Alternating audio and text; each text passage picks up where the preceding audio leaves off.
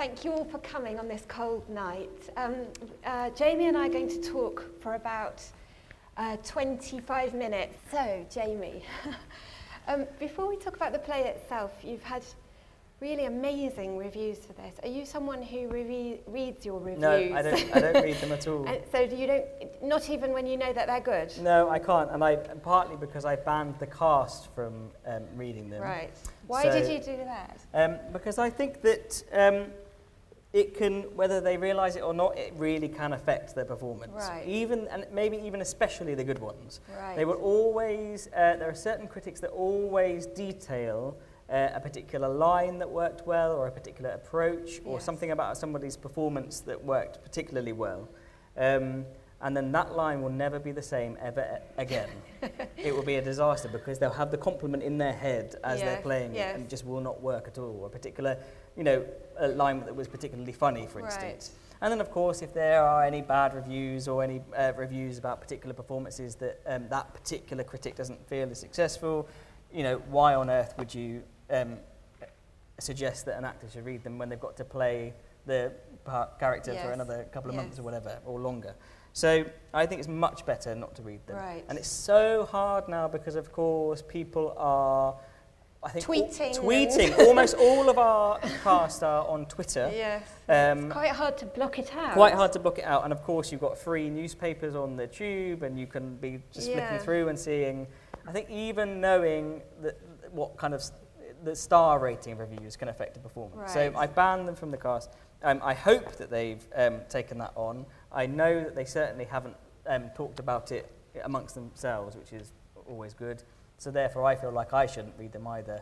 And to be honest, I had the most incredible experience working in this building and on this play with this cast, that if anyone had anything negative to say, I didn't want it to take the experience until after we finished the role. We spoke a little bit backstage about this, but why this play now, do you think? And because, as you say, it's a very well-known play in the sense that everyone knows the title. Yeah. But it's not performed as often as you would expect, really, given what a crowd pleaser it can be when it works properly. So why this play now? It used to be performed alongside all of the great English comedies almost all the time. There'd be a production of She Stoops to Conquer on somewhere in the country at all times. Yes. And for some reason, all of these plays, the Beau Stratagem, and even the plays from the Restoration, which of course is an earlier period to this play, and Sheridan's plays, which are slightly later than Goldsmith's by a few years, sort of went out of fashion. Nobody performed them. And Nick Heitner, when he asked me if I'd like to direct something here, and specifically for this stage, wanted a great English comedy. And it could have been from an earlier era and beyond. And I read them, and I only read, I think, one or two. Bizarrely, for my generation of directors, we'd never seen them. The generation above us had always skipped these plays for some reason. They, as I say, they went completely out of fashion, so I had to reread them. I had never read She Stoops to Conquer, partly because I thought it was maybe a play that had been done so much, or that people were so familiar with. And then when you realise it really is better known than it is performed, you can open it up to a whole new generation of people and reinvest in it for people that love the play. And it's a tremendously warm. I said earlier, there's no malice in it. It's such a kind-hearted play. Did you just read it and think, this is the one? This is the one I've fallen in love with? I think this one, of all of the plays that I read from around the time, is definitely the most generous. Yes. It's got such a big heart and such an energy to it. One of the things that you have to, I know that they talk about it a lot in this building, is that you have to find a play that absolutely will fill this space. It's not an easy auditorium to fill. There needs to be certain criteria, I think, that for the play to match the Olivier stage. And of course, you can use the epic, you can use the sweeping, and I'm sure many of you have seen the drum revolve being used in really exciting ways, and the space being used design-wise successfully. But also, it has an incredible warm embrace, this theatre. And Sophie Thompson, who's in it, who plays Mrs. Hardcastle, describes the auditorium almost like a ginormous belly, a big fat belly that kind of hugs the stage. And it's true. And so you need something that has that, use that warm embrace. And it feels like there's a great warmth and a great generosity that comes from the stage from watching this play. Yeah. And it felt like a perfect match. On the other hand, it's quite domestic. It's quite a domestic play, isn't it? So you've had to. I don't want to spoil it if you're going to see it tonight, but I think you've brought certain things to it to kind of make it a bit bigger. Mm-hmm. I mean, one of those things is that you've put music into it. Mm-hmm. How soon in the process did that idea come to you? Because I think that is one of the magical things about this production. It's the music. I think very early on, actually. I mean, I'm a big fan of music. I use music in all of my productions. I use the same brilliant composers almost all the time, Ben and Max Ringham. And I like musical theatre. I've directed a few musicals as well, and I love the kind of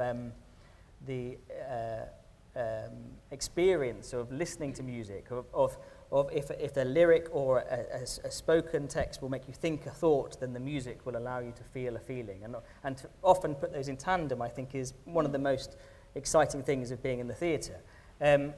It felt like this had the energy almost of a musical comedy, and it felt in a way to enjoy the kind of energy of that, and to really the music that we put in it is only 35 seconds at a time, something like 40 seconds at a time. It's kind of incidental music. It's linking devices. Yeah. You've got to get from there are 5 acts. You've got to link the acts. You've got to be able to change the scene. So rather than have a blackout and the kind of robbers dressed in black, the stage management come on and nick the furniture, rather than kind of allow the action to drop, if you can somehow continue the action narratively, then it makes it more exciting. So to do that through song made sense to me. Yeah. But also, as I was researching the era and researching the play, I realised actually that between what would have happened in Goldsmith's time in 1773, what would have happened is that you would have one act and then you'd have some kind of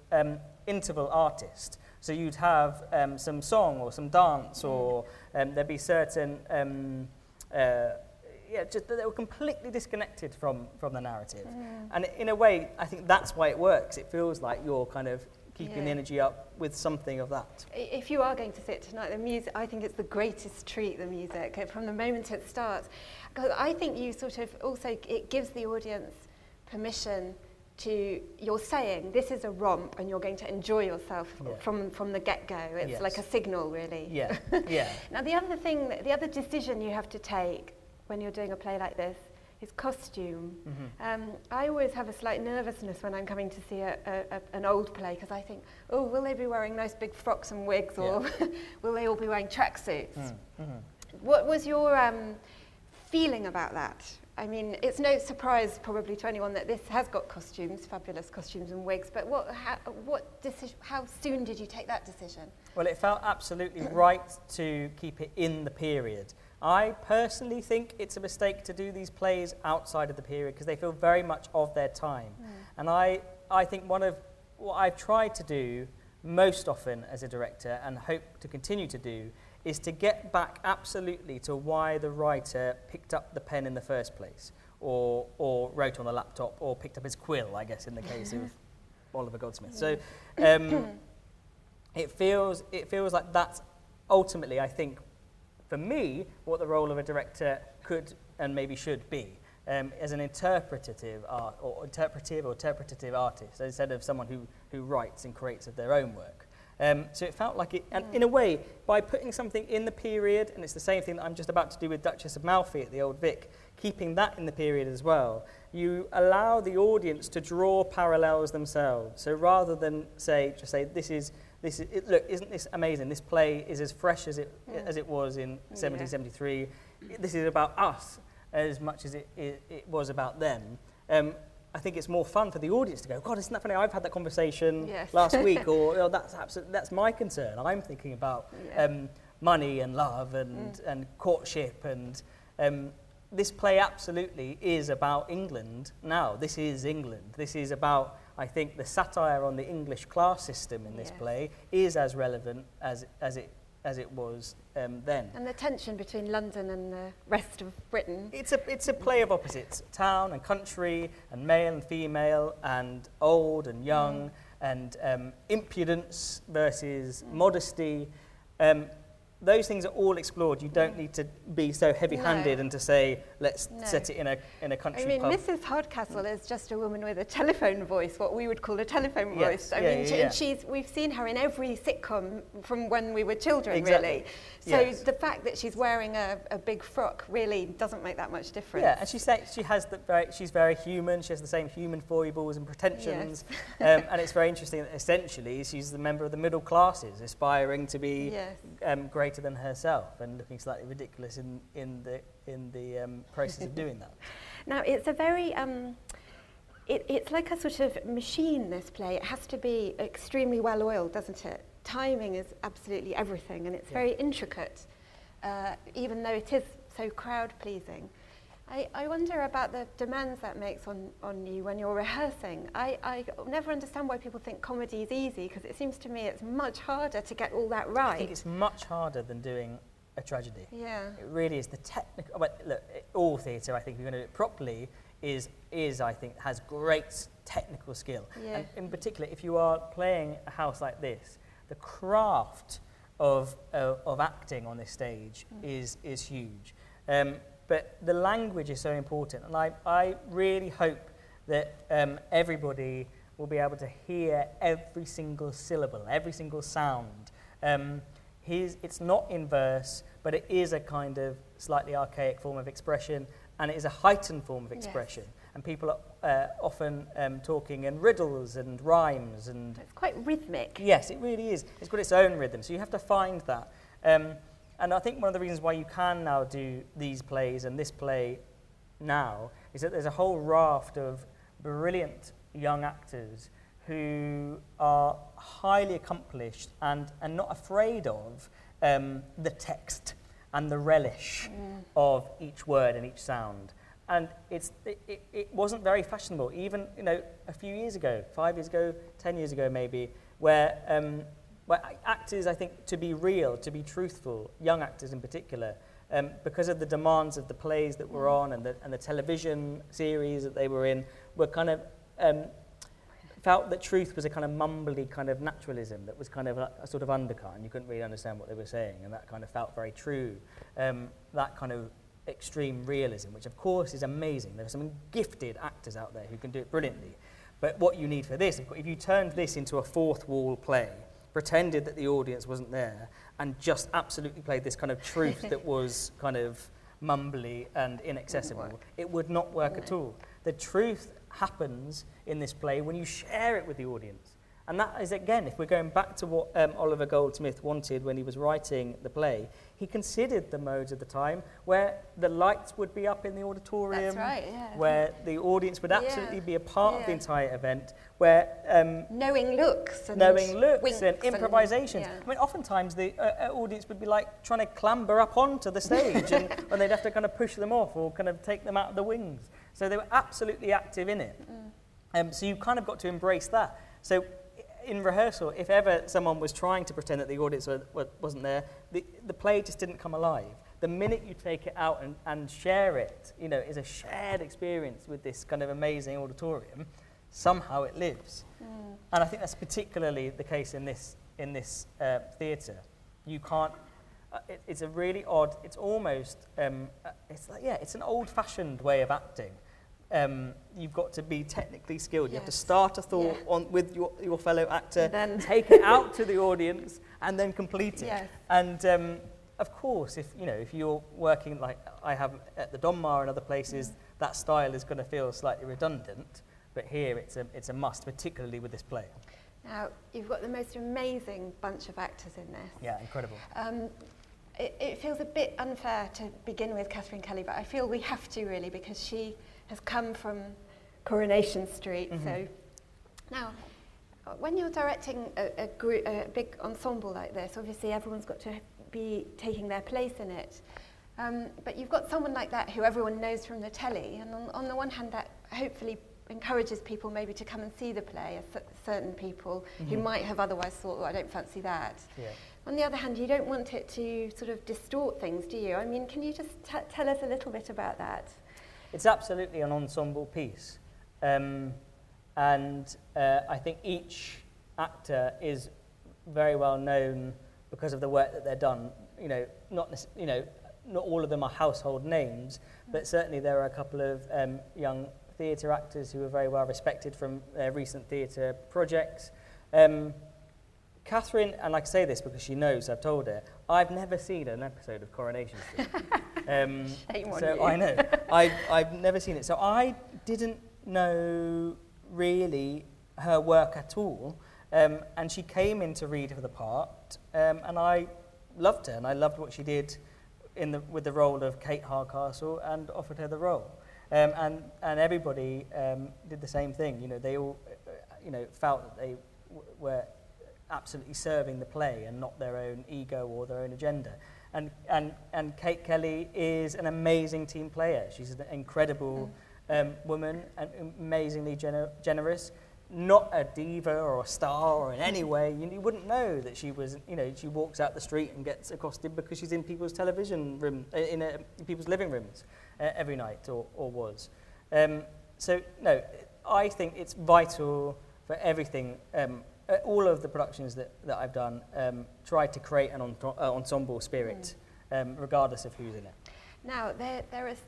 I sort of feel loath to single out any performances because there's no weak link in this play, but there's one very big performance which we've already touched on, which is Sophie Thompson as Mrs. Hardcastle, who's very, what we would call aspirational. Yeah. I wondered how much of that had come from, she has this marvellous telephone voice. How much of that came from Sophie and how much came from you? I think it was a real... collaboration. She brought so much. They all did. Every single person in this cast is exceptional, I think. They're 18 of the finest people that I've ever worked with. And they were so generous. They brought so much. They worked their socks off. We have got, I think, the finest ensemble of actors that I've ever worked with. And I say ensemble, not just the ensemble of actors who take the role of the servants and people in the inn, in the country, and sing. They are, my goodness, they are the most incredible group of people you could ever hope to meet. But the whole ensemble as a whole worked so hard and brought so much to the table and invested in it so much, each time we did a scene, they would go away, think about it, bring something new. And I hope that they felt that it was an environment in which they could try things out. And Sophie has got balls of steel. She's incredible. She's able to really, embrace the text and the space and fill it in its entirety. But also, likewise, she's very happy to be reined in and to be... She's incredible. If you look at that performance, it's masterful in its discipline. Yes. It's not just a big, full of energy. It's precise. And it's very detailed. Physical. Very physical, and she nails absolutely every thought and tells the story. It's not an egoic performance. It's not a performance. It's about serving the play, and she gets inside Mrs. Hardcastle's pretensions and then some. So just to pick at the rehearsal process, it must be incredibly tiring to do this play every day, little bits of it, working away at these, and I wonder. Jokes, we think of jokes as spontaneous. Yeah. And the trick of what you do is to rehearse something, but for it to be funny at the end of that, which I think is quite a hard thing to pull off. Can you just talk a little bit about, the business of making comedy? Well, I think as I was kind of touching on there, it's the freedom really, and giving this sort of experience of playing in the rehearsal room is the finest thing you can do, but also trusting the text.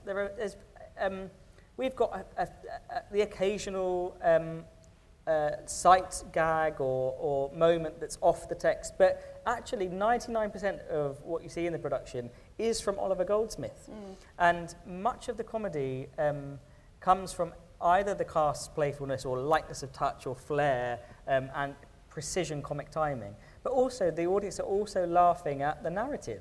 And it was the best bit about being a director is the first preview, where you are learning so much from the audience that it sees it for the first time. And I was amazed as to how many laughs the play was getting that I had no idea would get. And it's because people are following the ins and outs of this quite complicated narrative. Yes. And when the payoffs happen, or the twists and turns happen, or the mistakes of the night happen, people are belly laughing. And that's Olivier Goldsmith. Yeah, no, because the story is, nobody really knows if it's true, but the story is that this happened to him in real life when he was a boy, that he was sent to someone's, he asked for an inn and he was sent to a house, which is what all the action turns on. And so no matter how preposterous it gets, it seems always to me to be underpinned by something that could happen. And that's what's so brilliant about it, that you always believe in the chaos of it.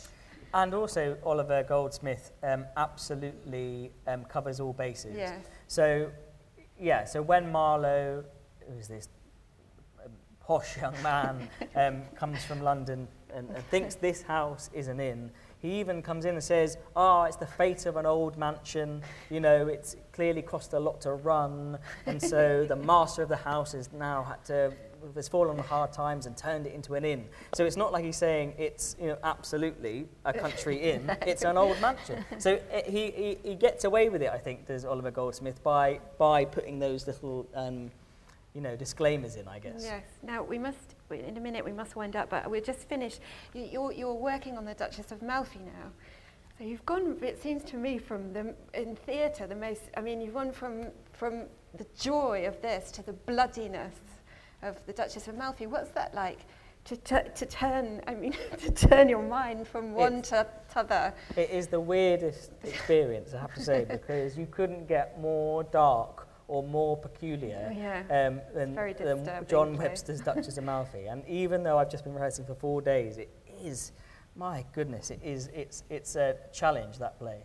But then, do you know what they both have? I think that Webster is basically analysing human goodness in the role of the Duchess, saying that there's this great, good woman of integrity and virtue who is able to deal with, a world of much depravity and darkness and anger with grace and enlightenment. And in a way, Goldsmith is also saying there's a lot of goodness in human beings, despite our mishaps and our confusions and our neuroses. There's a great deal of warmth to be shared between each other. We can get along, and I think they're both saying that ultimately.